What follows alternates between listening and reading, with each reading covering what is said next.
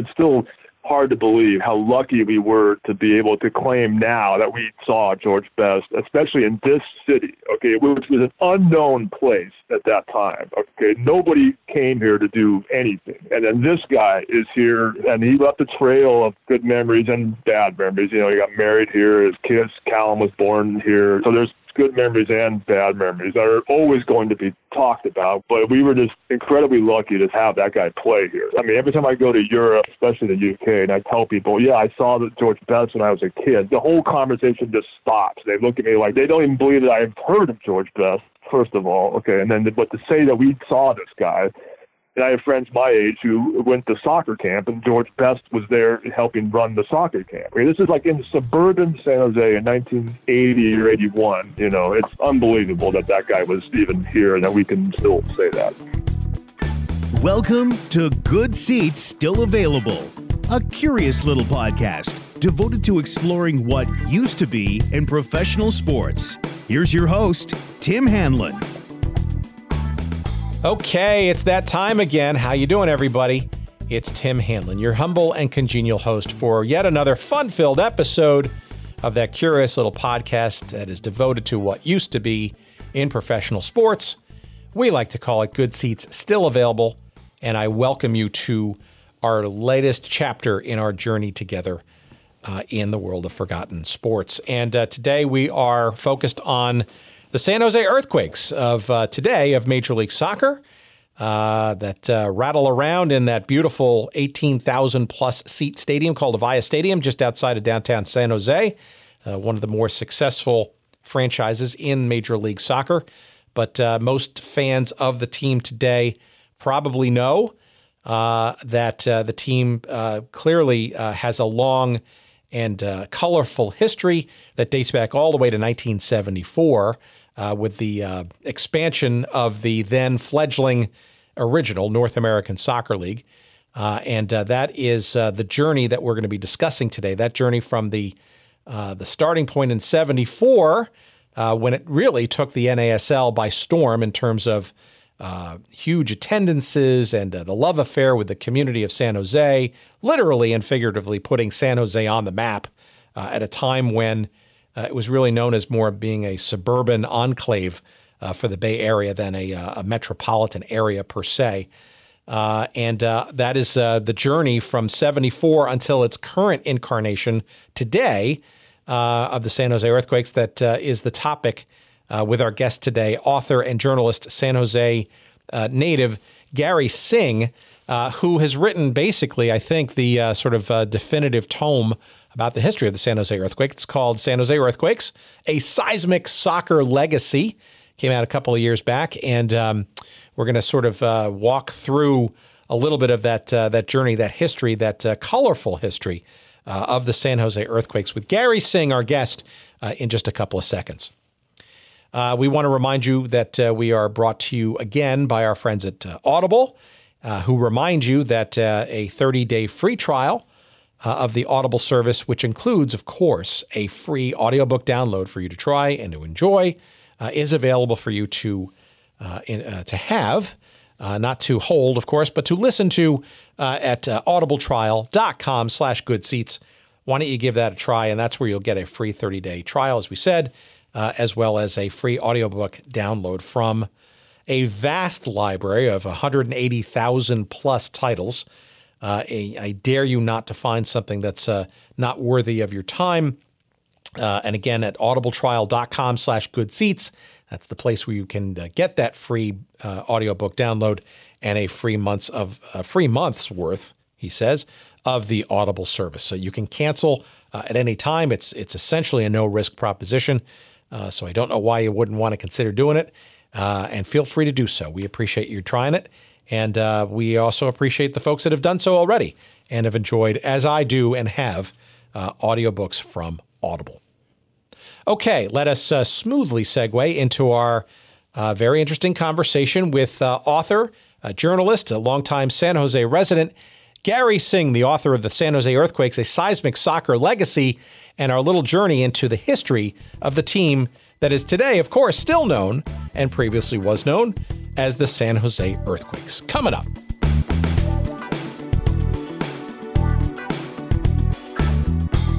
I feel like I was born into the story. I may have stumbled through a few decades of it, but I think if you were a kid in San Jose in the 70s, I think everyone would agree that, this wasn't a very exciting place to grow up in. I mean, it wasn't a crisis-filled, disastrous war zone or anything, but it was good old-fashioned American suburbia. There was no professional sports. There was a minor league baseball team, the lineage of which is now the San Jose Giants, but back then it was the Bees. And there wasn't a whole lot to do here, and I said some of this in the book, but, there was a few shopping. If you were a kid, you went to the shopping mall or you went to Frontier Village, it really wasn't anything to do, and then when that team arrived, there had already been, a team in the Bay Area, the Oakland Clippers, and the NASL had existed in other parts of the country. But that team was essentially the first thing that, we ever had here that was exciting to go do. Okay, San Jose State had some football teams, and they had a world-renowned track team in the 60s before I was born, But so the Earthquakes came along, and the whole generation of us just grew up with that team. There's so many stories, and then the whole thing collapsed in '84, and then I grew into a teenager pretty much right after that.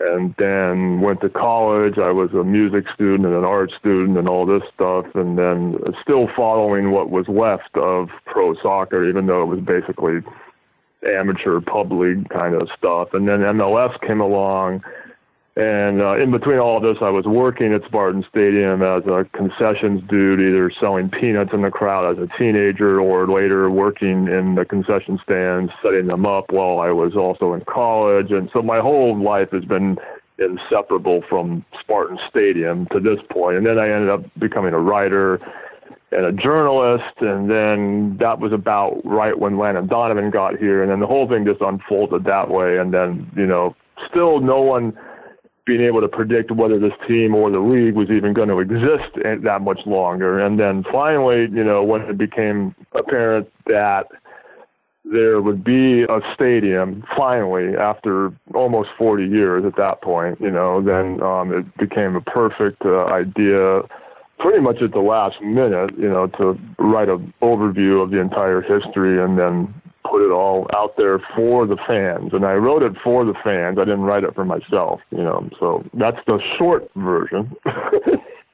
Well, okay, so let's talk about those fans, right? Because your chronicle here of this story, right? The San Jose Earthquakes, right, as an entity, it kind of had almost three distinctly different sensibilities to them. Name, yes, but clearly they were distinct and different parts of history borrowing or using that name, as you, I'm sure, discovered as you went back in time to the beginning days of this franchise. And maybe that's another sort of good place to sort of put a push pin into our conversation is maybe you could sort of set the scene a little bit based on, obviously, you were just a mere zygote, I think, at this time, but circa late 1973, early 1974, you had this fledgling, or now again fledgling, North American Soccer League, looking to expand westward. And it seemed like there was like three teams that were pretty much kind of good to go to expand this league, with the exception of the Bay Area. And I guess San Francisco was sort of the idea, but it kind of didn't sort of pan out that way. Maybe that's a good place to kind of circle around the beginnings of what became the first incarnation of the Earthquakes franchise. Yeah, as far as I know, there was some mysterious group of businessmen in San Francisco that thought they had an idea to put a team somewhere. I don't know who they were. I don't know the details, but the way that I discovered the story is, just from talking to all these characters over the last few 20 years or whatever, is that, again, if you grew up here, there was no team here. This was suburbia, okay? There was nobody in San Francisco or Oakland ever conceived of the idea that San Jose would grow into anything except, a cannery backwater. Okay, there was a lot of canneries here, and agriculture and whatnot. So no one had any idea, even people in San Jose, no one had any idea that this would ever grow into a city that anybody would want to go to. Okay, but Dick Berg was the promotions guy for the 49ers. He was the guy that was in charge of essentially the halftime circuses that went on. They had connections to Marine World to go bring a bunch of animals on the field and have elephant rides and buffaloes and all sorts of wacky, crazy stuff. And he was part of the conversations that helped the team move from Kezar into Candlestick. And then when the whole idea of the NASL bringing a franchise here, he came along, partnered with Milan Mandaric, who was basically the guy who started the club, I don't know whose idea it was initially, but the beginning of it was that they did not want to be yet another professional team in San Francisco or yet another professional team in Oakland. They wanted to be the first team in this city called San Jose because they saw that there was a future here for professional sports. Okay, now nobody knew what was going to happen or how long this was going to last. Okay, but that was a very visionary way of looking at things. Like no one anywhere in the world outside San Jose believed these guys. Okay, they were really kind of ahead of their time, even thinking that there would be a successful professional sports team here. Well, you've been almost essentially a lifelong resident, sort of the Bay Area. Perhaps you could get a little deeper into, for our audience who's either not familiar or have never been to the area, about sort of, which I guess you could call an inferiority complex of San Jose. It feels, I guess, a tad bit sort of back in the day, probably a bit more suburban, even, or ex-urban, but yet it's still close to the Bay Area. So it seems like a kind of Jekyll Hyde kind of identity, no? Yeah, it's more or less. That definitely was the case in the set. I mean, for those of you that don't live around here, I mean, San Francisco has historically been the main city, okay, and then we're sort of like Tacoma is to Seattle, okay, if you want to use that comparison. It's not exactly the same thing, but that's in the sense of we're the southernmost city of the Bay Area that has always lived in the shadow of San Francisco. And this is in the 70s I'm talking about. Right. So that was it. That was generally the attitude. The majority of people that lived here were here because they wanted to live in the suburbs. They had no desire. They were unapologetically uninterested in anything urban. Okay, this is why they lived here. They wanted to raise a family in the suburbs and then just do all the things that you do in the suburbs. So because of that, it was very hard for any serious attention to be placed on San Jose. It was always in the shadow of San Francisco. If you were a rock band from San Jose in the 60s, you weren't allowed to, you couldn't even tell people you were from San Jose. You had to say, well, I'm from San Francisco. You couldn't, because nobody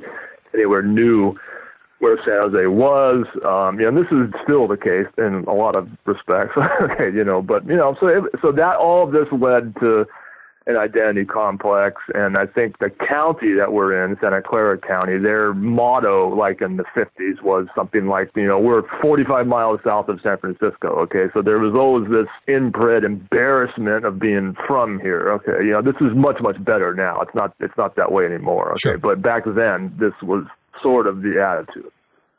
So what do you think Berg then in particular saw in San Jose then as potentially fertile ground, I guess, for a professional franchise? Was he from the area? What was the glimmer in his eye that he saw outside of that area? He saw that as the 49ers were moving from Kezar into Candlestick, which was, 70 or 71, he ran the numbers and saw that the majority of the fans were still coming from the peninsula or the South Bay. This is even in 1970 or so. Okay, so he saw that. And he saw that Candlestick was right off the freeway rather than having to drive into San Francisco and go find, where Kezar was. I mean, he saw that there was a mass amount of people from the South Bay and the peninsula coming up into San Francisco already. So he said, well, wait a minute, if we just put a team and a sport down there, the numbers of people are already there. It sounds ridiculously simple now, okay, but back then it was still a kind of a backwater place that no one really didn't appear on the radar that much. And then he saw that the numbers of people were down here living in San Jose and that they would support the team, and he was right. So it based on what I've been able to tell, right? So it may be sort of curious as to sort of how this actually finally occurred, but it seems to me that Commissioner Woosnam of the NASL, was like most people from outside the area, looking at the San Francisco area, either San Francisco or Oakland, probably more San Francisco, I'm gathering, as the place. But it feels like that Berg was the guy that not only influenced Woosnam, but Mandarich, the owner of the team, to actually take this show into San Jose. And I got to think that took a fair bit of song and dance to make that happen. Yeah, I don't know exactly what the song and dance was, but I think the league didn't care where the team played physically. They just wanted the name to be San Francisco, and Woosnam obviously is no longer with us, so I don't know what happened.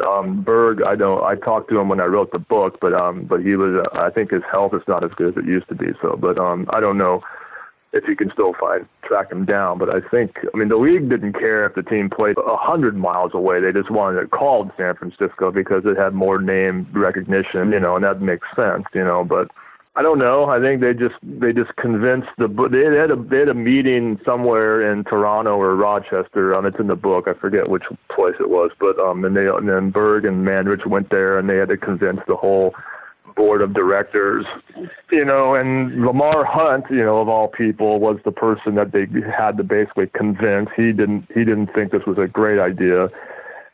And I think, just from what I've been told and what Berg said, I think is that, they made a point of bringing up the fact that, well, when the Oakland Raiders first came here, nobody had heard of Oakland.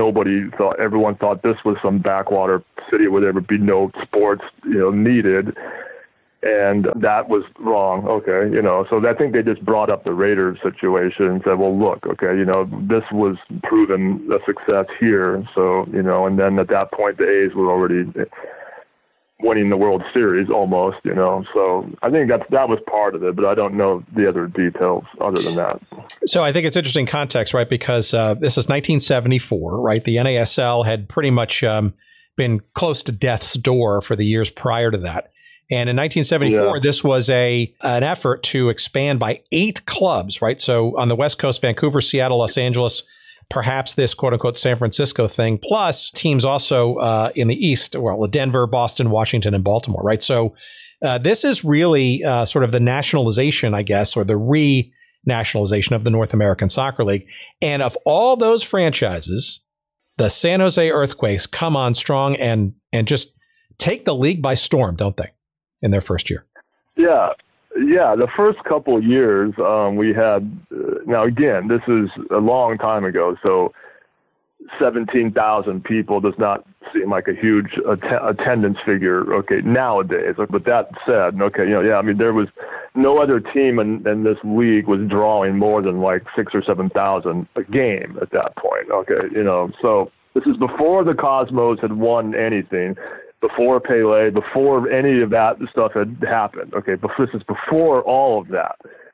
So the first year that the Quakes existed was 74, and they just filled. And this is entirely because it was the first thing that ever happened here. Okay, and Berg had a marketing skill that he had inherited from his work with the Niners. I think he was in Seattle before that. So he combined with the way they marketed the team with Crazy George and the way they went and took to the streets and had all the players go out to the shopping malls and meet people and come to your soccer practices. And everybody knew who the players were. And that combined with it being the first sporting thing that we ever had here, first pro sports team that we ever had here. So that it was really a huge thing, and the rest of the league saw this and they just said, well, wait a minute, okay, if these clowns in some backwater suburb can do this, then we can do this too, and then so a lot of other teams started to engage the fan base a lot more and market the team a lot more. And then this is still a relatively brand new sport at this time in America, so everyone had to go out and sell the game to people, and the Quakes are basically who started the idea of the rest of the league guerrilla marketing the sport to the streets of their city. Yeah, our previous chat with Paul Child, who was also part of that 1974 initial team and stayed for quite a few years, was probably the first breakout star, leading the league actually in scoring that first year But he recounts quite a bit of pressing the flesh, so to speak, and then going out into the community and doing clinics and signing autographs and all that kind of stuff. The Shakers Dance Squad. And, it really seems like Berg truly, and Mandarich too, as owner, right, truly emphasized a real connection with the community and making it really seem like this was San Jose's true and only professional sports team and worth not only connecting with, but coming out to the games. Yeah, and if you were a fan, especially if you were a kid, that's exactly what it was. There was no sense of having rock star players. There were so many different components that went into the game event. Okay, everybody would tailgate on the grass next to the stadium. Beforehand, the players would be driving in. The players would come out and hang out with the fans at their tailgate beforehand, and then they would go in and have the game. Everybody would go in before the kickoff even started because everyone wanted to see what Crazy George was going to be doing at the game. And so there was this huge, play-by-play thing going on before the game even started, and then the game started, and every game is like jam-packed. And, it was like a stadium rock show if you were a kid. Everybody was just thundering and waiting waiting for the game to start. And then afterward, everybody's out back at their tailgates, and the players themselves come back out to go drink with everybody afterwards. Okay, it was completely an unheard of situation and how close the fans were to the players. There were, to a degree, the Raiders did some things like this in the 70s too. They would be out at the bars, getting trashed. Stabler has all sorts of legendary, stories and stuff. But in this case, the fans were directly connected to the players. Everybody was like one giant family, and they would come to your practices. If you were a kid playing soccer, they would come to your house for dinner. It was this is like unheard of stuff, and they really connected with the community on that level. And that's essentially what made it so popular at first. Well, so it sounded like it was fun, and I guess obviously soccer is part of it too, but maybe you could describe what Spartan Stadium was like. So you talked about tailgating and whatnot, but a couple of things. One, you saw see some of these earlier photos where the field itself was painted in the sort of earthquake colors. And maybe besides that, you could also maybe describe for our audience who has not benefited by hearing our previous episode with Crazy George Henderson, who he was and why he was a big deal in the stands too. Yeah, there's I can answer all of that.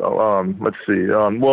Spartan Stadium is at this time the capacity is probably about 17,000 people. It's an old, broken down, rickety, decrepit, falling apart stadium. It was built in like the 30s on a dirt hill, about a mile south of the campus. Again, all of this is suburbia, okay, and it seats about 17,000 people on wooden benches, and, the locker rooms are run down and falling apart, 1960s era stuff. The bathrooms are these old, like multiple person troughs that you take a leak in, okay, at least the guys, okay, the whole place was just a dilapidated venue, but in a glorious way. Okay, and American football field is much, much skinnier than a soccer field. Okay, for those of you that don't follow soccer. Okay, so a soccer field is much wider and much longer. Okay, it's a lot larger. So, and because Spartan Stadium was such a tight, compact place with a very narrow field for soccer, the fans could basically line the barricades and look over onto the field, and you were only like 20 feet away from the players on the field. You could yell at the opposing players. You could scream at them. You could hear everybody all the players in the field yelling. You could basically, you could verbally abuse the other players. There was relatively no security, okay? So if you were a kid, you could walk down the ramp and stand behind the goal and catch the balls. During the game, you were allowed to bring your own beer into the stadium. You could bring a nice chest of beer. That was legal. The vendors walking through the stand still sold beer. You could still do that. It was just a whole different era. And Crazy George is what sort of tied the whole thing together. He was basically a cheerleader from San Jose State in the late 60s, early 70s, and did some work for California Seals hockey team.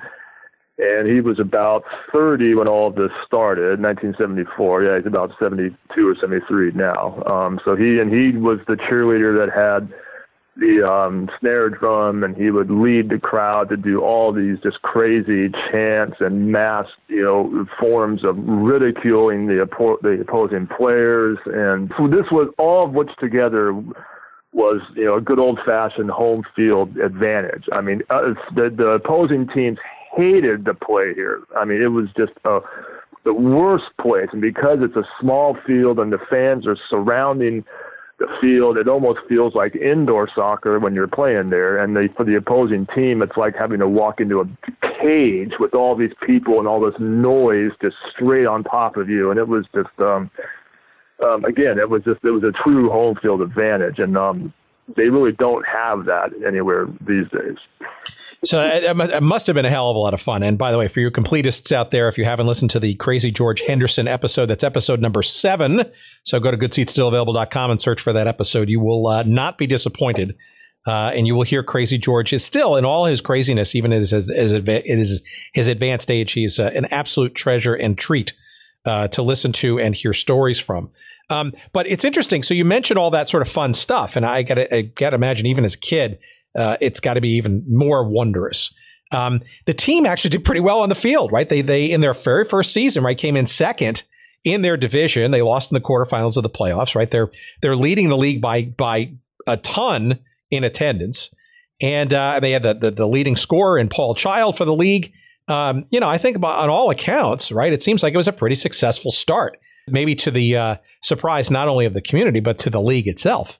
Yeah, we didn't go until the first couple seasons after they had started. So so everything I'm telling you now is still true as of 76, 77 and stuff. Okay, but the first couple of years they were hugely successful, and that led to them, or the NASL, awarding San Jose the Soccer Bowl, which was the championship game. In 75, okay, I think that was the first time they even called it the Soccer Bowl, and they were trying to basically use all the domestic American sports terminology to try and help sell the game. Okay, so Soccer Bowl was just a stupid name to begin with, but that's just what that was part of having to try and sell the sport, so. So that it was huge, and all these people were coming to San Jose. Pele came to play here twice. I came to play here twice, and everybody was here. And this had never happened. Nothing like this had ever happened here before. So that's what made it. And it's not. I mean, sometimes those of us that tell these stories, we get criticized because they think it's just a bunch of people telling their childhood memories and exaggerating everything from a child's perspective. But I mean, you can ask anybody who was an adult at that time, they'll tell you all that I'm saying they'll tell you the same thing that I'm saying. I mean, it was just this huge thing that exploded and totally captured lightning in a bottle, and unfortunately it just didn't last very long, and there were, Milan sold the team, and then because he wanted to go, he didn't want to, the stadium was very small and falling apart, and he saw an idea to go run the Oakland Stompers, so he did that, which didn't last either. And then, he came back a few years later, and that's sort of right when George Best showed up. But as everyone knows the story now, but it was, as kids, it was just a fantastic thing to grow up with.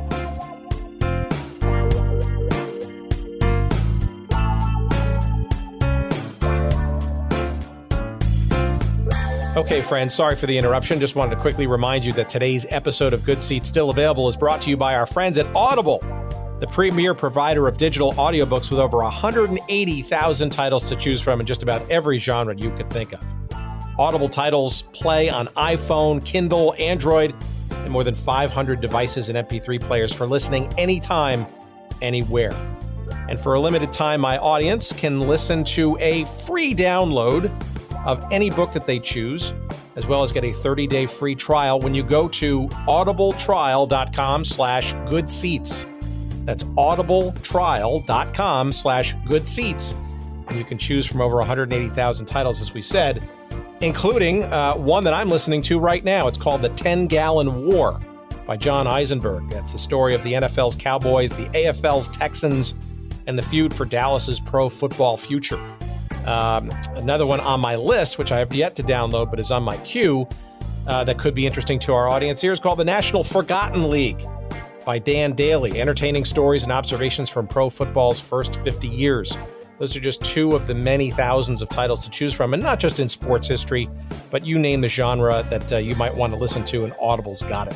By the way, two guests perhaps that we'll have on the show, hopefully sometime soon. But again, go to audibletrial.com/goodseats for your free 30-day trial, as well as your free audiobook download to try it out for yourself. Again, that's audibletrial.com/goodseats. And now, back to our conversation.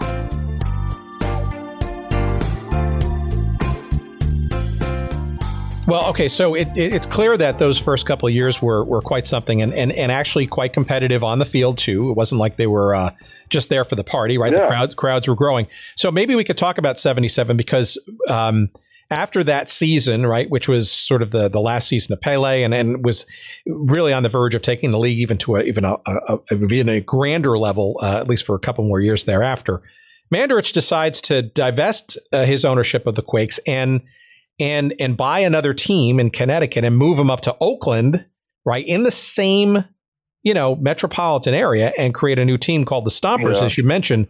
What do you think, based on what you were able to discern, what was going through Mandarich's head, given that his exploits in San Jose were, frankly, pretty darn successful? Why would he want to give all that up and try something completely different? What was the allure of Oakland, and was it simply a stadium thing, or was there something else going on? I don't know the complete answer to that. I do know the people that do know the answer, but I think, he wanted a larger stadium. He thought that, I don't think he ever figured that Spartan Stadium would get the modern infrastructure that he needed. And I can't say this for certain, but I think there may have been something in the contract that if the Quakes had ended up falling apart, that he had an option to buy the team back or something. I don't know if that's exactly what happened, but then, I can't say for sure, but there was definitely something going on where I think he wanted to divest this situation and then start something new in Oakland. I mean, I don't really know the details on that. Yeah, I also can't imagine, too, why another team in the immediate vicinity, right? I know certainly Major League Baseball has its issues when it fights between, the rights of the Bay Area between the Giants and the A's, and who's going to move down to San Jose someday, et cetera. But in a fledgling league, granted growing and getting up to 24 teams by 1978, even I would sort of question, why would you put a team that's but 45 miles away, in the Bay Area, especially given something that you said before was lightning in a bottle and largely successful and wildly so in the city of San Jose. I don't know. I honestly don't know the answer. I think the stadium was a huge part of it. That's just what I'm guessing. He just saw there was a huger stadium there, and there was more. I don't know. This goes into the theme of the whole book is that San Jose is still struggling to be taken seriously as a real city and a real destination, and he probably just thought he could get more fans to show up if it was in Oakland. That's always been an issue.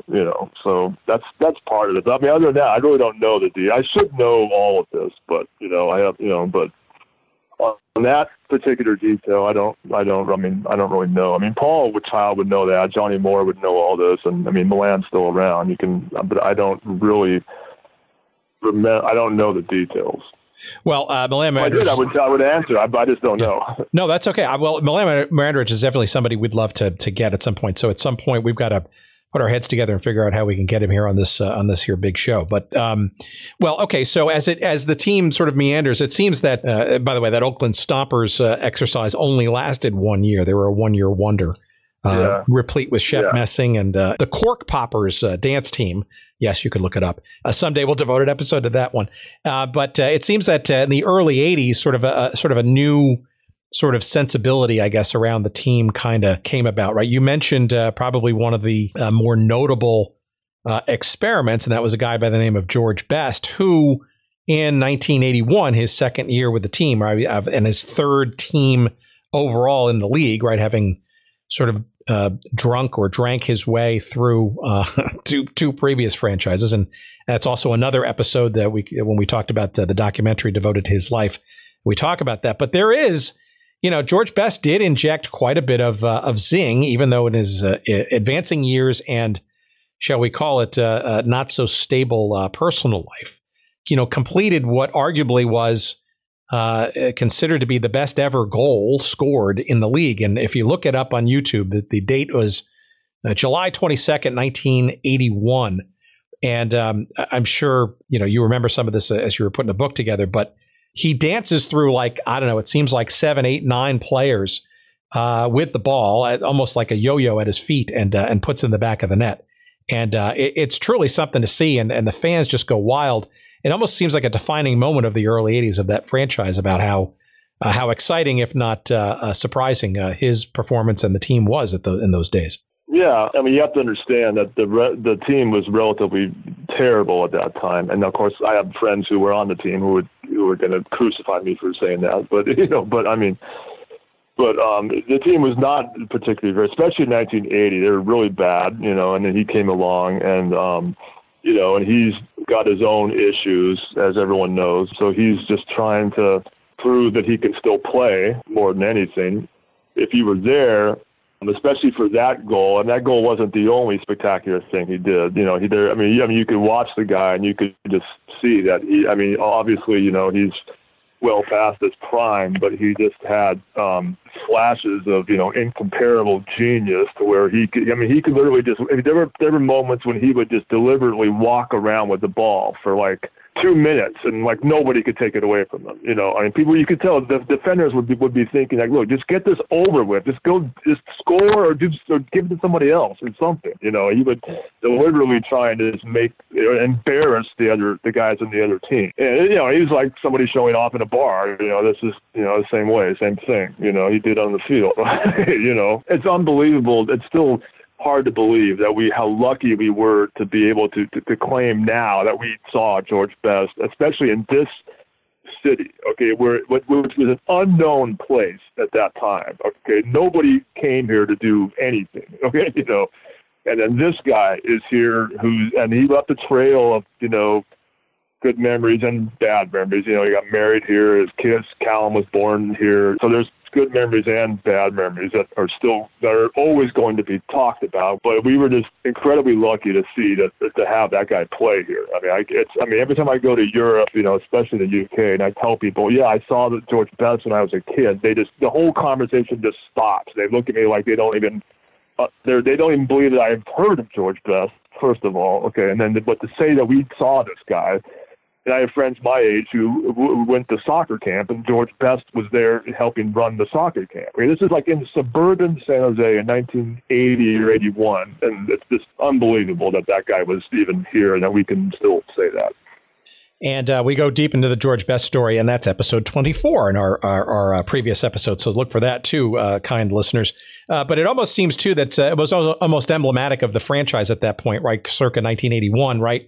Where strangely, it seems when Mandarich sort of left the Quakes, it almost seemed like the team kind of left with him, so to speak, because you were talking about how terrible the team was. They didn't qualify for the playoffs pretty much consistently until, for many years, through about that time. And frankly, it wasn't even until, I guess, sort of the last sort of gasp in the 82, 83, and 84 seasons, right? Honestly, the same last seasons of the NASL itself, when the team actually had some flickers of success again, like in 83, right? It went 20-10, a pretty darn good record. But largely you had this sort of, you had an influx of players and a coach from the MISL, Don Popovich and Steve Jungle and Branko Segota, right? And two, the name changed as well, which probably reflected, I guess, the changing nature of what San Jose was. In general, as well as for the league itself. Maybe you can stumble across what you sort of saw the last things were there in those last couple of years. Yeah, the name change, for those of you that don't know those stories, the name change plays right into all the themes of, inferiority complex and geographic dislocation and having no name recognition. And all of that played into the, I forget even who it was. It was either Carlberg or I think it was him that wanted to basically they changed the name from San Jose to Golden Bay Earthquakes, okay? And everybody still called them the San Jose Earthquakes. No one, if you're covering the story as a reporter, you had to say Golden Bay, but everyone still called them the Earthquakes, San Jose Earthquakes, And it was just, there's no such place as Golden Bay. It doesn't exist, okay? There's no place that's called that, okay? But it was just some dorky, idiotic attempt to try and dumb down it all plays into inferiority complex, and the city of San Jose itself doesn't have enough name recognition, so they wanted to call it the Golden Bay Earthquakes so they can at least try and reel in the East Bay fans when they were doing the indoor games, which were in the Oakland Coliseum anyway. Okay, so that's how it all played into it. And it was just a really stupid idea. It sounds like a little regional. It was sort of like regionalization, right? So not unlike, say, Tampa Bay, right, which is also a manufactured mythical. Yeah, the whole idea was widely ridiculed, and it was a colossal failure of an idea. But anyway, wiser heads eventually prevailed, and even after the NASL had folded and then Bridgewater acquired the, probably just verbal rights to carry on the name, he called it San Jose again. Okay, that was he understood this. Okay, whereas Carlberg is the guy who owned the team, is not a sports person. He doesn't know anything about stuff. He's so he doesn't understand anything about the history of the club and the heritage and the city. Then you're born into the team, and Bridgewater's from Europe, so he understands all this. So he just immediately said, forget that. We're going to go back to calling it the San Jose Earthquakes, and but it was just a temporary stupid decision. And I remember I grew up as a kid being really interested in geography. Okay, I knew all the state capitals, I knew all the world capitals. I was a worldly kid. Okay, and then to have and I remember thinking I was probably about 14. Okay, and I remember thinking that was just the stupidest thing I'd ever heard in my life, to change the name of my team to something called Golden Bay when it didn't even exist, first of all. So I think I'm echoing everybody's opinion on this, but it was just, the team was great. We had Jungle, and then, and the 83 team was probably the best team in the league at that year, even though we didn't go on to win it that year. But, some really good players, and then the writing was already on the wall at that point. Everyone pretty much knew. They were losing teams every year. Teams were folding, and then by the time 85 came around, I think they were trying to salvage what they could, but they had, I think they had Minnesota and Vancouver, and then even the Cosmos had to kick it in because I think Canalia had some problems or something. But anyway, and that was the end of it. Well, you mentioned Peter Bridgewater, right? Who at the time in '84 was the general manager, and whether he bought the team or just kind of was the last one holding the bag when the door was closing. Maybe you can kind of describe his role, because it seems like post '84 and the death of the NASL shortly thereafter, that he kind of sort of kept some of the pieces together and arguably then kind of let that blend into what sort of became sort of the second era of the Earthquakes, even though it wasn't fully the Earthquakes yet, which was this diaspora known as the San Francisco Bay Blackhawks, right? Which was, I guess, the local entry into the minor leagues, or the Division II or Division III leagues that kind of just stumbled across for the years afterwards to kind of keep the sport alive in this country, albeit in piecemeal fashion. You want to kind of talk about sort of the whimpering effects of what the Earthquakes used to be at that point, and then sort of what they primordially sort of evolved to and reconstituted in the years shortly thereafter? Yeah, this is where it gets really confusing. But basically, the NASL folded for good, and the 84 was the last season. At the beginning of 85, Clive Toy and all those guys were just still trying to salvage something, but it just didn't happen. Okay, anyway, so then Bridgewater acquired the rights to carry on the Earthquakes name and the logo and the colors. I'm pretty sure that was just the owners saying, go ahead and do it. I mean, there was no legal documents drawn up or anything as far as I know. They probably just got drunk and said, go ahead and take it. I don't care, or something. So then Bridgewater became the person essentially responsible for keeping, or he was the main hero keeping all of this alive in the Bay Area. Okay. And then he was the one carrying on the Earthquakes name. And he started the Western Soccer Alliance. There's probably people in Seattle that disagree with who started it, but I mean, Bridgewater started it. Okay. First, basically, so he carried it on. And then again, these next few years, it's basically essentially an amateur team. To even call it semi-pro is even giving him way too much credit. I mean, it was really just a bunch of guys getting paid about $25 a game or something, But he financed or tried to finance it by having all these international exhibition games at Spartan Stadium, and this is when there were a lot of great games. I mean, for the rest of the 80s, I mean, you saw Maradona came here when he was with Napoli. I mean, there were games like, Manchester City, Real Madrid was here. Again, and then the tickets for this are like, $18 or something like this to see Real Madrid and down the street from where I'm living right now. Okay. So he had a lot of awesome international games like that. And then I haven't actually looked at the book that I wrote in about maybe 6 months or so. So I have to go back and look at the details, but I forget, but so this is where it gets kind of tricky. Okay. Whereas Bridgewater was the last owner who owned the Earthquakes in the middle era that we're talking about. Tony, there was some financial difficulties, and then he had to basically give up the club, and then there's several people involved, not just one person. And then at the same time, I could be getting the order wrong here, but Dan Van Voorhees was starting a whole different team in a different league or something. And I have to go back and look at the details. Yeah, I think Dan Van Voorhees, right? So he's a Bay Area real estate lawyer, right? And he's I think he somehow gets involved with the Hawks, but he also, in the Western Soccer Alliance, and then became the USISL. But he also, though, at the same time, was apparently negotiating or somehow getting involved with the formative rumblings or beginnings of this thing called Major League Soccer, and apparently had the rights to the Bay Area for an MLS franchise, right?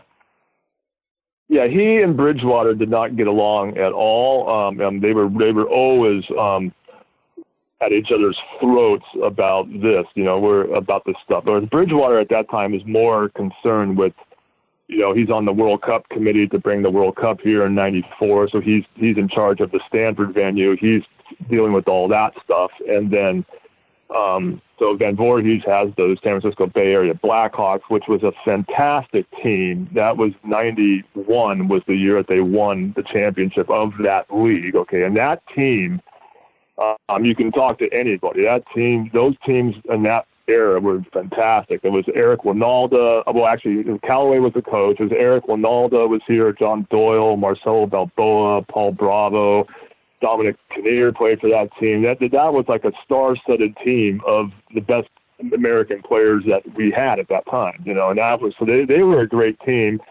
And then all of this is happening, and then this is, and he was even, Van Voorhees was even trying to start something with Mexico. Like he was trying to get the Mexican league to combine with some teams on the West Coast in California to have some other joint league, and all these different irons were in the fire, and then he eventually had to basically offload the whole thing to MLS. He was one of the main people that fought to have San Jose as one of the founding cities in MLS. So he's hugely responsible for that. But due to whatever was going on in this financial situation, he had to offload everything to MLS, and then the team wasn't. And then so basically, the way to simplify it is that this SF Bay Area Blackhawks essentially, I'm speaking historically, not legally. The Blackhawks essentially merged with the still percolating history of the Earthquakes to basically form what became the San Jose Clash. That's how I describe it. Right, and it's also interesting to note that the construct of MLS in the early days, and actually still to this day, is largely that of the early days it was of an investor operator kind of model, right, where the investor would come in and have effectively rights for a particular franchise, or in the case of Anschutz's group, a number of franchises, but in essence, it would still be actually part of a bigger whole, that is for the league. So while you nominally had oversight over a team and or a region, you were really becoming an investor in the league. And it seems like that for whatever financial reasons, Van Voorhees, just about at the beginning of the league itself in '96, kind of had to bow out and effectively sell the rights that he had as part of that process back to the league, which basically meant, if I'm not mistaken, and yes, I was at that very first MLS game in San Jose in Spartan Stadium, seeing Eric Winalda score that dramatic late goal in the 88th minute. Yeah. It seems that that the Clash was destined to be sort of league owned for the first couple of years of its existence. But maybe you could talk about the name itself, right? Because Bridgewater wasn't a big fan of the team being named the Clash, was he? Well, I mean, so let's just go back for a second. Okay, I mean, what I just said before. I mean, I say that for a reason. Okay, like so Van Voorhees basically sold off all the name and the player contracts and everything to MLS, and then Nike is who was their main sponsor, so they chose the names. Okay, they chose the Kansas City. It was Nike and somebody else. But Nike chose the Clash. Okay, so basically, what I'm interested in, just as the person who wrote the book and trying to connect all the dots and all this. I mean, if you go to the first season of MLS, okay, the Clash is the name. Nobody. Well, I don't want to say nobody, but anyone who grew up with this sport, no one liked the name. Okay, I don't think Bridgewater liked it either, but this is what Nike wanted. And what everyone could immediately see, though, the first year of MLS for the Clash, you had the president of the team is Bridgewater. Laurie Calloway is the coach. John Doyle is the first player signed. And the TV commentators are Mark Demling and Chris Dangerfield. Okay, so that right there is 4 different levels of continuation from the previous San Jose Earthquakes. So this was obviously a continuation of what we'd all grown up with since 1974. Okay, everybody from here knew that and understood that immediately. Okay, so. But Nike is the one who was able to choose the name, and that's then eventually wiser heads prevailed. And later, even if they named it back to the Earthquakes for the wrong reason, at least they did. And a whole lot would have been different if they hadn't have done that. Well, so in October of '99, after their 4th season, they did indeed change the name back to Earthquakes. But you say for the wrong reasons. Why do you think? Well, it seems to the outsider, right, that it's just a simple deference to the team, to the heritage. But was it just a name only? Was it just a coating of paint, so to speak, or it doesn't seem like there was a lot of roots?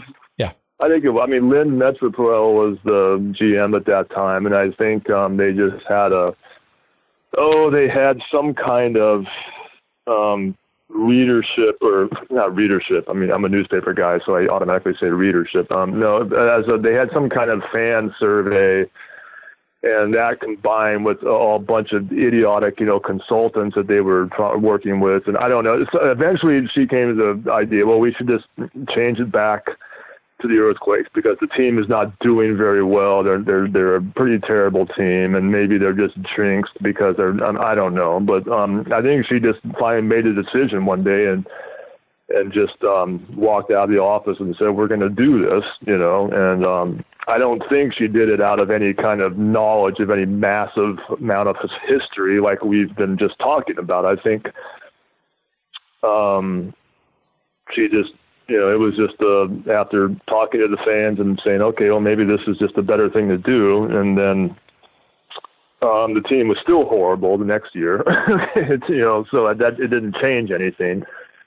But the year I think they had a consultant who made them realize that blue jerseys sell more than this gaudy, awful thing that they were wearing. The class was wearing. So they did that, and this is details that I don't really remember, but well, indeed, all this would have been too much to include in the book anyway. Well, no, but clearly they did start to catch fire the following year, and I don't think, again, it's because of the name change back to Earthquakes, but with a new coach in Frank Yallop and an assistant coach in Dominic Kinnear and a new allocation in the name of Landon Donovan, right? The fortunes dramatically change in 2001, literally for the last number of years of its second incarnation as the Earthquakes.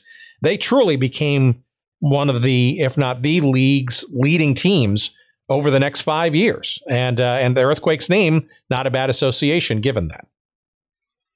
Well, I think the Earthquakes name was definitely part of it. I mean, I think a lot more people identified with it, at least the people who had grown up with the team and or the original team and had suffered through this idiotic name of the Clash and these horrible 1990s shopping mall emo kind of jerseys that they had. At least we were glad that they were at least calling it the Earthquakes. And then from 01 to 05, I would definitely say that we were the best team in the league over those 5 years. I mean, not just by statistics, but I think we definitely were. They were a really fun team to watch. It wasn't just a bunch of guys booting the ball upfield and dump and chase, hockey style. I mean, it was they had the ball on the ground the whole game. It was possession soccer. They were some really interesting characters playing on the team that had their own personalities on the field, the way that they played. The starting lineup was essentially the same starting lineup most of the games in a row. It was a really great, family of a team and they all got along.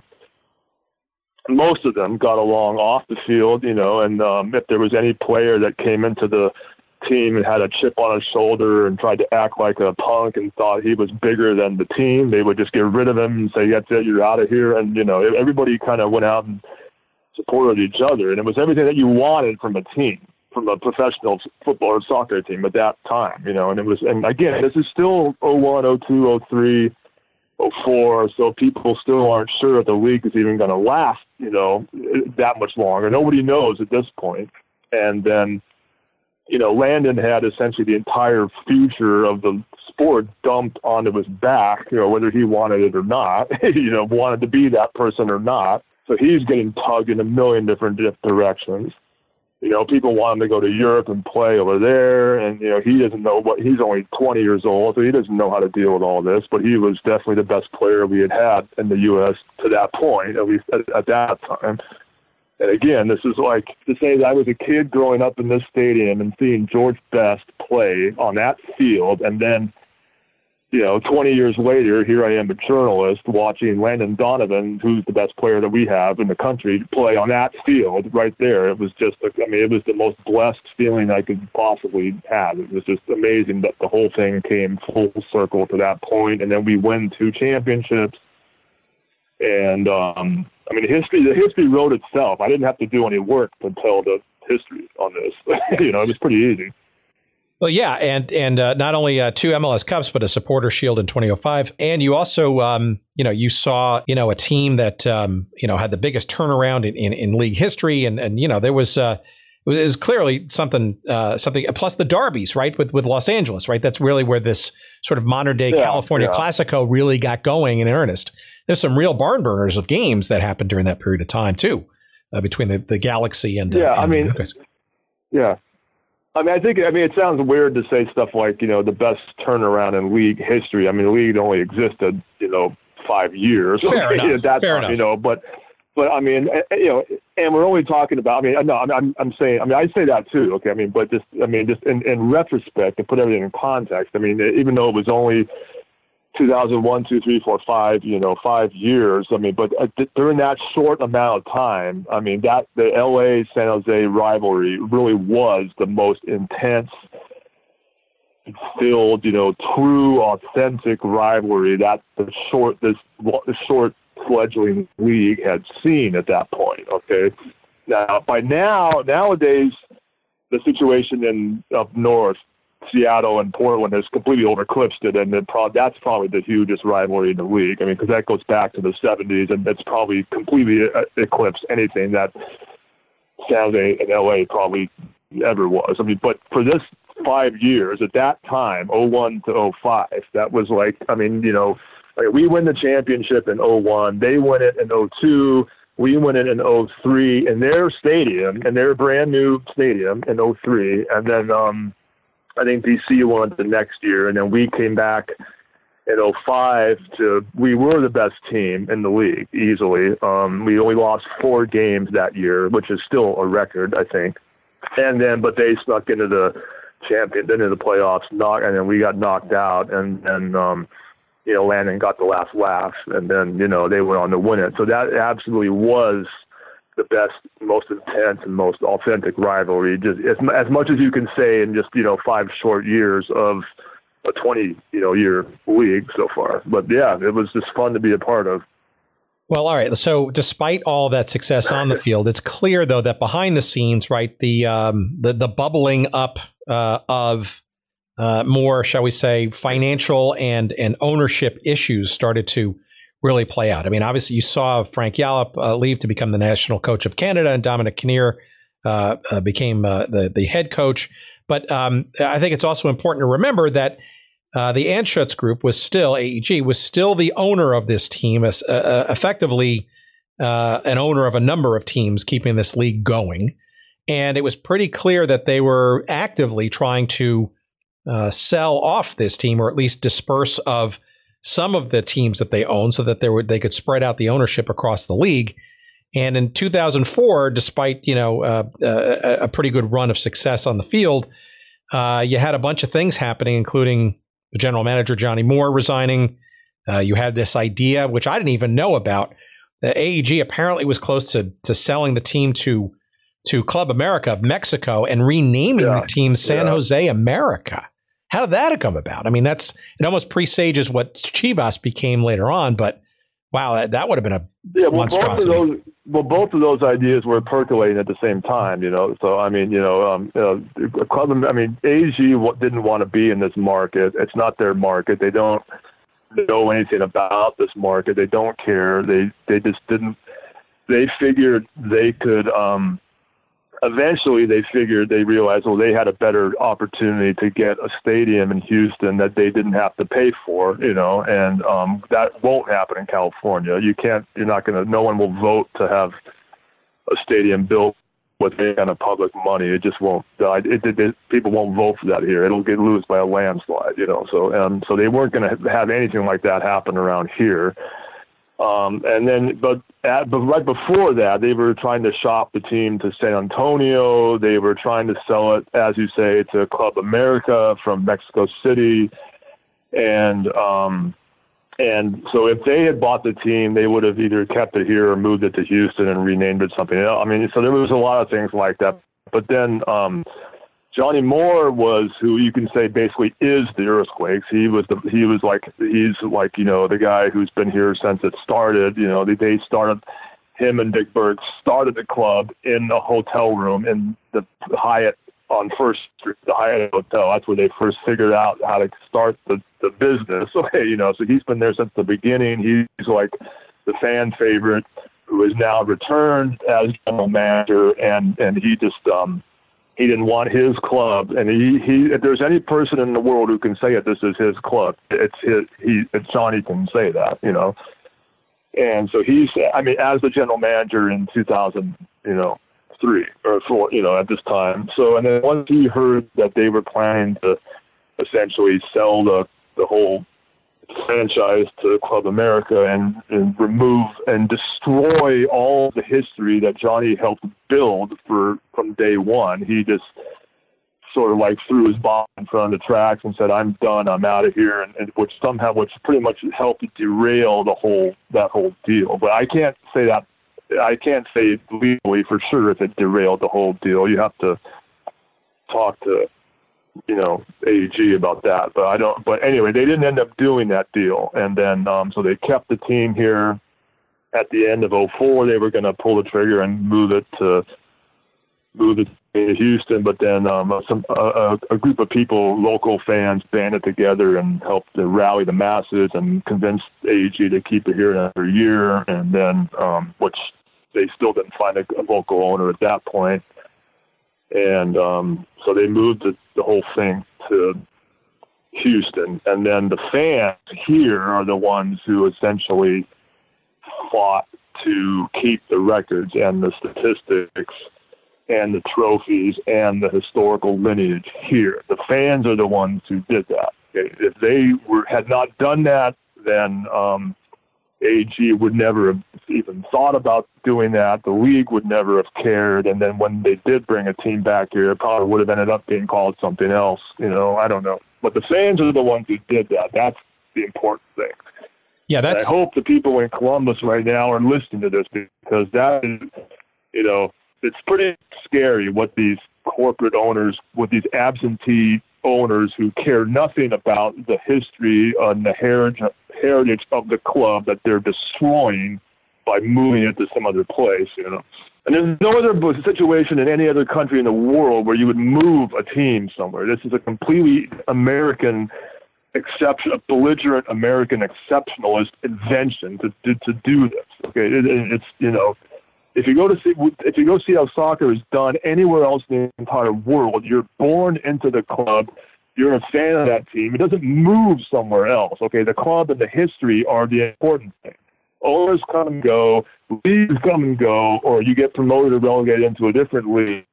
The owners come and go, corporations come and go. It doesn't matter. Okay? The club is the important thing. Okay, And this guy in Columbus doesn't understand any of this. Okay, AEG didn't understand any of this. They probably understand a little bit more now, but it was just the stupidest thing in the history of this league to move that team. Well, so it almost seems like it could be another story around that thing. So the idea. So it's a couple of things. One, right, the team moves to Houston. Right, AEG moves the team to Houston, and of course, as the Houston Dynamo, they continue to set the league on fire by winning 2 MLS Cup championships and doing very, very well in their first 4 years. Right, and yippee.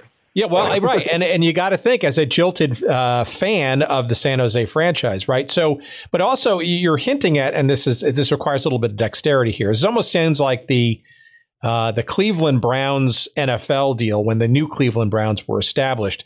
It basically sounds like what you're telling me is that the fans were the ones that insisted on not transferring, if you will, all of the heritage onto the Dynamo, but when it was decided that there would be an expansion franchise, that not only would it be named the Earthquakes when it came back, but all of the previous records and heritage and name and logo and colors and all that stuff would revert back, so that in essence the expansion franchise would not be technically the new San Jose Earthquakes franchise in 2008, but would actually be the Houston Dynamo. So it's a little weird if you're not sort of paying attention, right? The real expansion, it was a franchise that moved, that is San Jose to Houston.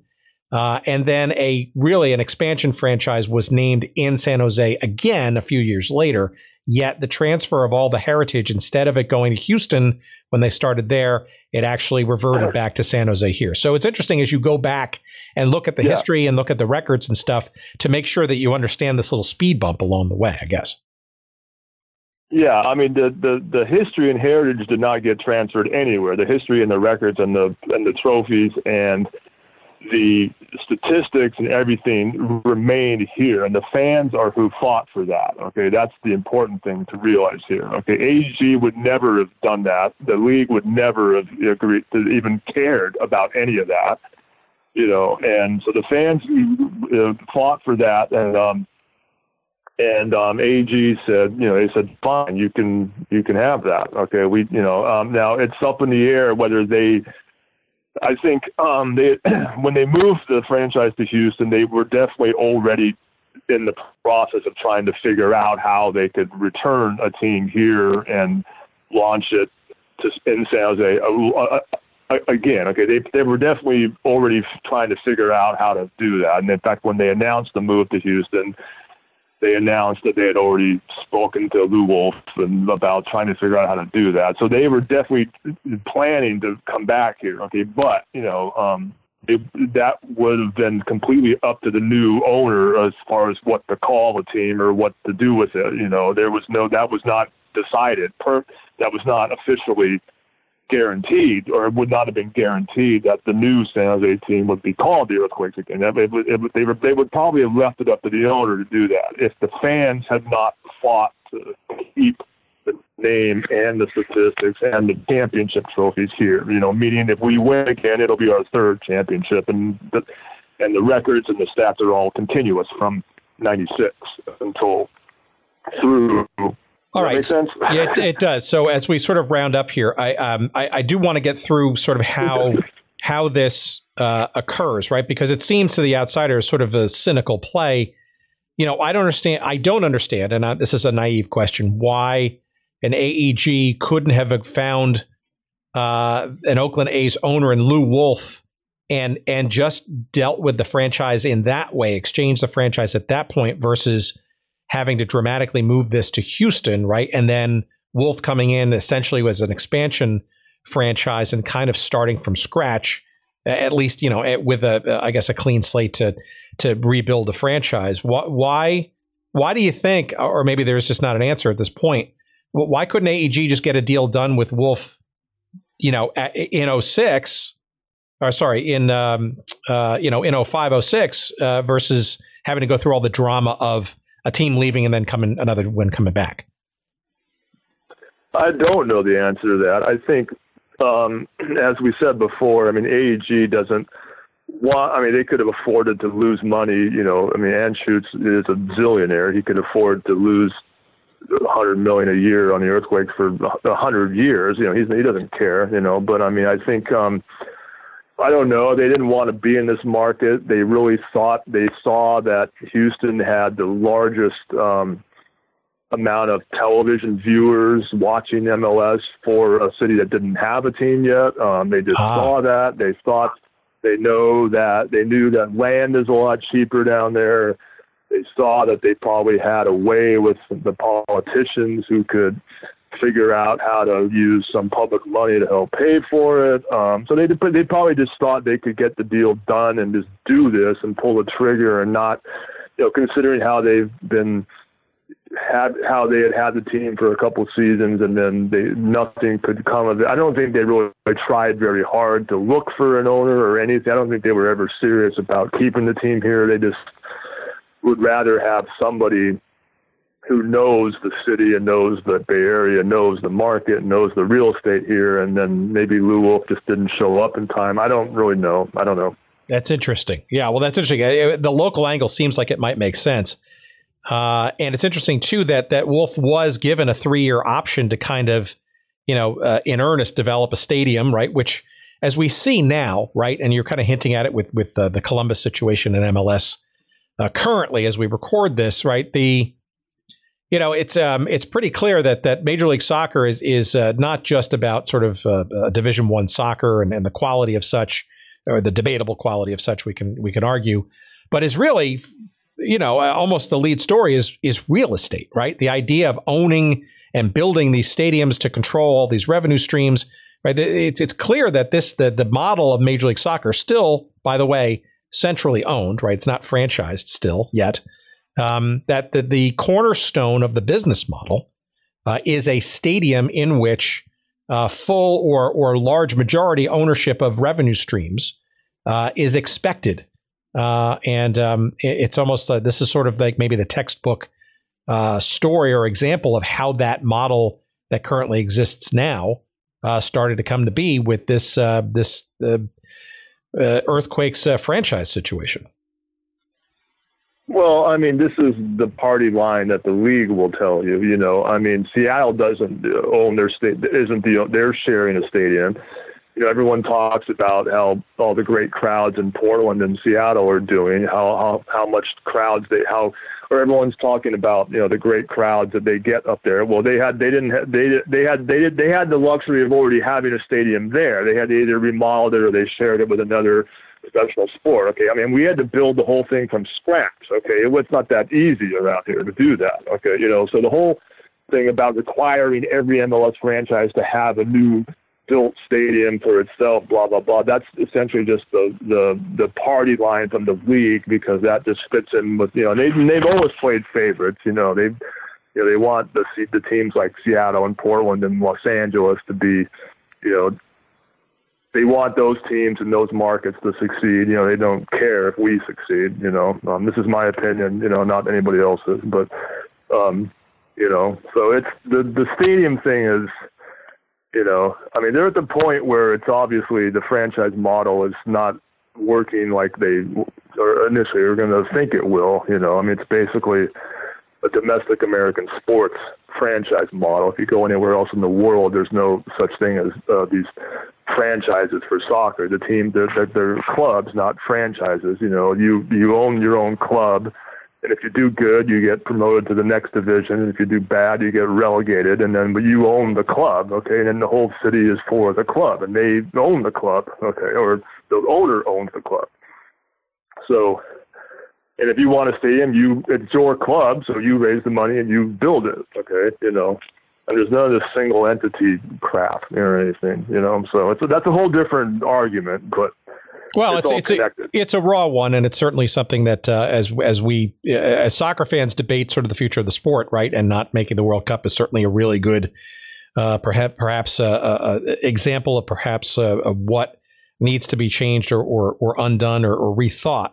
It's a very valid point, right? Columbus is a good example, and you've got a lot of arguers here for pro-rel and the quality of play on the field, and frankly, the business model of MLS, which is still single entity, and despite the whimpering last gasps of the second incarnation of the North American Soccer League, right, is wending its way through the courts, and it could be things around antitrust and all that kind of stuff. But you're right, it's another conversation. Why don't we maybe segue and sort of try to circle the end of this conversation with maybe this still not too clear path to the third version, shall we say, of the Earthquakes.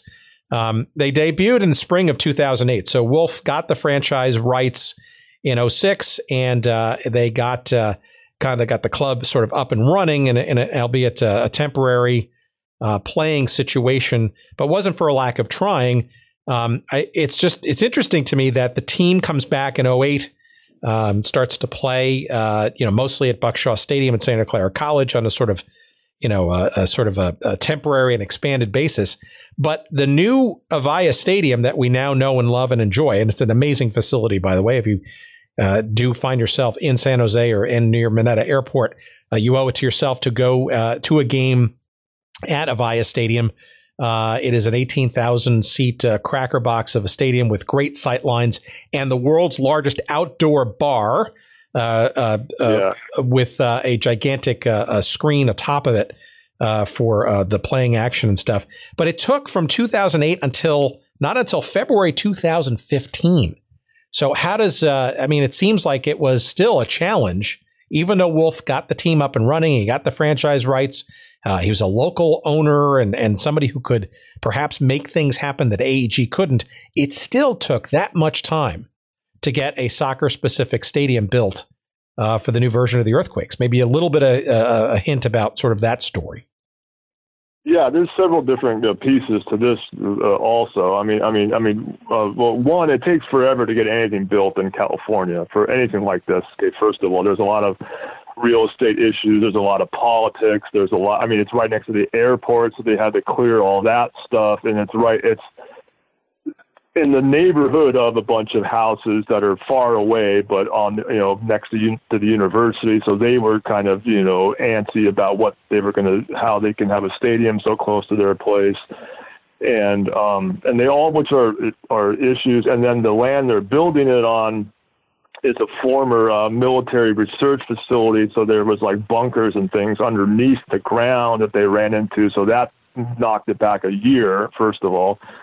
So that's one component of the whole thing, is just all the bureaucracy and the issues and things like that. And then Wolf is usually the one whose name is thrown around the most on this, but he was basically the lead owner when they came in, and then his son essentially was the point person for a lot of it, whereas Fisher is the guy who basically makes the more large financial decisions when it comes to it. First of all, it's not really Wolf, and then Dave Kaval was the president. He was brought in essentially to be the guy to take the lead and make the stadium happen, and make sure it was a good stadium and not some, cheapskate, third rate, just build whatever you can build as cheaply as possible kind of thing, which is probably what Wolf would have done if he was the only one doing it. I don't mean that in a personal bad way, but that's just how he works. Okay. And so Kaval came in, and he was basically the main lead man responsible for turning the stadium idea into what you see it as now. So he has a good business sense, and some of the fans don't like him for whatever reason, but he's now moved on to the Oakland A's to basically do exactly the same thing, to basically make the stadium happen there. And it's they're basically using our blueprint of how he did this here. Okay. So, and he was really instrumental in making the whole thing happen. He was the guy that put all the pieces together and made sure that it was a much better facility than it probably would have been otherwise. I got the sense, too, that the actual construction site was a bit problematic as well. That delayed things further. Yeah, that's what I was just saying. This was on the site across from the airport where the stadium was a former FMC plant. There was a lot of military research that was done there. Even as recently as 10 years ago, you could see tanks, rolling across this land, doing stuff, and there was old, munitions and weaponry buried underneath the ground that they dug into when they were building the initial groundbreaking stuff. And, so that is what they drilled into, like some old bunker that they didn't even know was there underneath the ground, and that's what basically delayed it for at least half a year or something. So it was going to open a year earlier, but they couldn't make it work. But I think by all accounts, a well worth the wait, right? It's a really fun and great stadium, and I think the atmosphere is just I think it's really well done, and I think it's fun, and in some cases, a little bit of a throwback to some of the maybe more earlier, sort of incarnation days of, the family friendly, but certainly just the more fun aspect of the original franchise back in the day. Yeah, and that definitely played a role into how they were wanting to build it. They don't want, and the 70s was this era of the gigantic, concrete stadiums, and maybe they were used for the Olympics, and there's a track around the whole field, and all these different things that made places horrible to see soccer games in. And even now, if you go to a game at Levi's Stadium, it's horrible to see a soccer game. Or if you even Candlestick, it was just god awful. It just wasn't built for this, And whereas this stadium, it's small, it's 18,000. That's about the top of what they draw, for the season. It's about 18,000. So that's the right size for now. And there's not a bad seat. You can't get lost. It's really small. You can walk around the whole place, circle the whole place in like 10 minutes. There's still some problems. The traffic and the egress and whatever those terms are, how you drive into the place and drive out. It's not always. It's a little convoluted, and they're having problems with VIP lots are not VIP enough, and they just finally paved a lot of the parking lot, and it was so there's a lot of things that are still not really up to speed enough as what they could be, but it's inside the stadium. It's a fantastic place to hang out. It's just it's a great place to see a game. All right, so as we sort of wrap up here, I get the sense that so you've seen this team in its various incarnations. You've covered sports and the team and other things in the San Jose area for some time. What do you sort of see the franchise's future looking like? It's clear to me that they've spent the last couple of years throwing back a bit. I think I saw a couple of season ticket images that looked back on some of the major events in the team's history back in the 70s and 80s. And, I saw Crazy George was, part of the beginnings of one of the games. And it seems like they've not forgotten their past and almost warmly embraced it, which I guess is a good thing and very refreshing to see. Yeah, that is a good thing and refreshing to see, and Crazy George was there almost every game this season, but there's still the team on the field was relatively terrible this year, and they weren't that great the year before either. So, the fans are starting to, and they're raising the season ticket prices every single year, and the team is getting worse every year. They overhauled everything and brought in a new GM, and they will have a new coach next year, and they're signing some really interesting European players that have some personality, and some Latin American players that have some personality, and they have some homegrown local guys that have a lot of personality. So they seem to be gathering the mix pretty well as far as entering a new phase. But it gets very frustrating as a fan because it seems like every season they're trying to rebuild from the disaster of the previous season. Okay, it never really gets anywhere, So, and then meanwhile they're raising the season ticket prices and adding more luxury stuff, and they can't fill the stadium, So they're having all the same problems that any franchise has, But the future, I don't know. I mean, I think they have they have what looks like a more personality driven and unique set of players now than I think they've had in the last several years. So we will have to see. Well, it's a story that I wish I could be more optimistic than that, but it's really difficult right now. Well, okay, but it's a story that has further chapters to go, right? So perhaps there's a part two to your book. And Gary, I thank you for this. This has been great. There's a lot of things that I learned sort of in this discussion and the lead up to it about this franchise, and it's got some various and some very interesting little nooks and crannies and turns and stuff that I think people overlook or frankly just forget. But when you go all the way back to the beginnings, what the city and the region was like to what it is today, that's part of the story.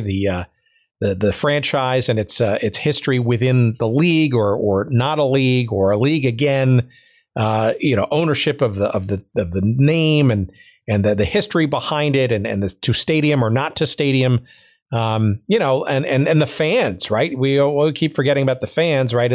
And their ability to sort of, change the corporate lexicon to keep, the heritage and the history of the team. I mean, all these things are really, really important things, especially if you're a fan of the team now.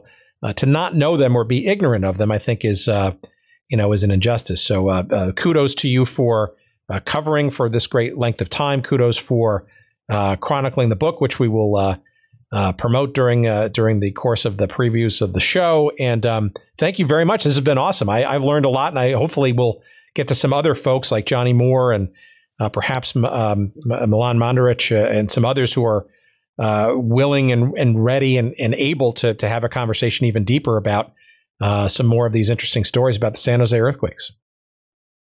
Yeah, I mean, I think the history is important. It's not the only important thing. Obviously, the team on the field now is important too. Okay, but I think between us and Vancouver and Seattle and Portland, those are the only four teams that have a long history like this. The rest of the country doesn't, or the rest of the teams in MLS don't. Okay, and they can manufacture any rivalry they want and manufacture any new franchise and sign whatever player you want. They aren't going to have the history that we have, and that's the cool thing.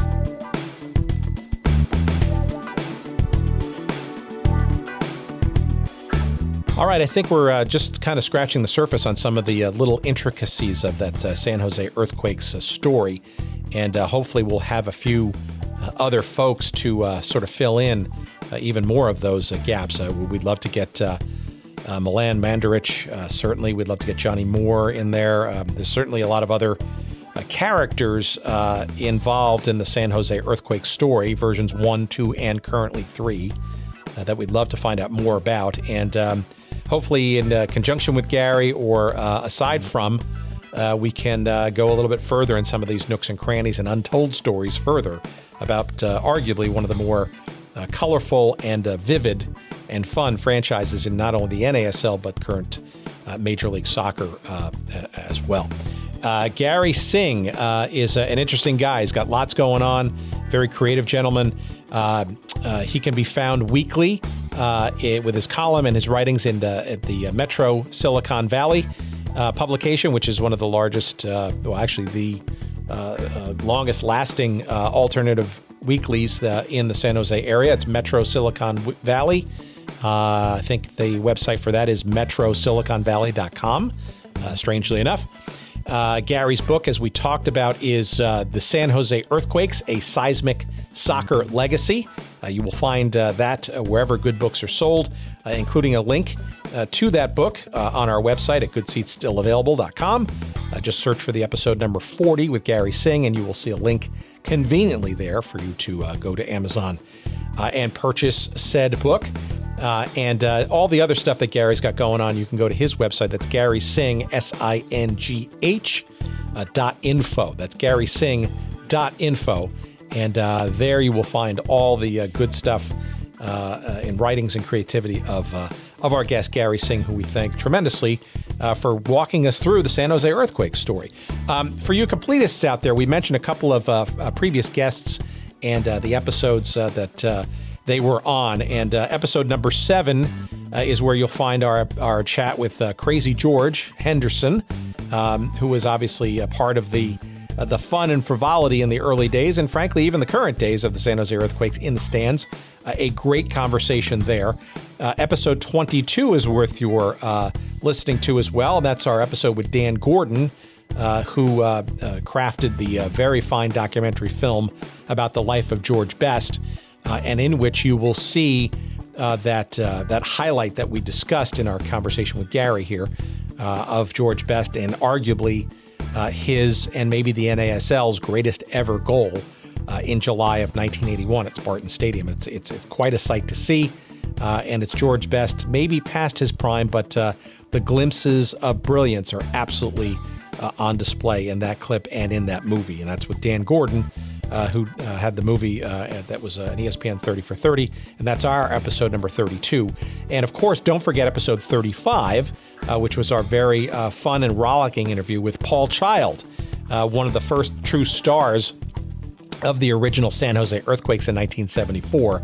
And that's a fun journey as well into Paul's life and career, much of which got a very heady start in earnest when he was part of the San Jose Earthquakes of the mid and late 1970s. So give all those previous episodes a listen. I think you'll enjoy, and it'll help further tell this fuller story of the earthquakes, and obviously more hopefully to come with other guests as we wend our way through our journey together into forgotten sports lore and history.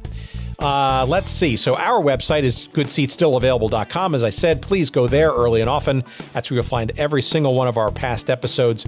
You will find all the links to our various social media. You can click into getting all the various media that we talk about on this show, whether it's books or CDs or videos or whatever.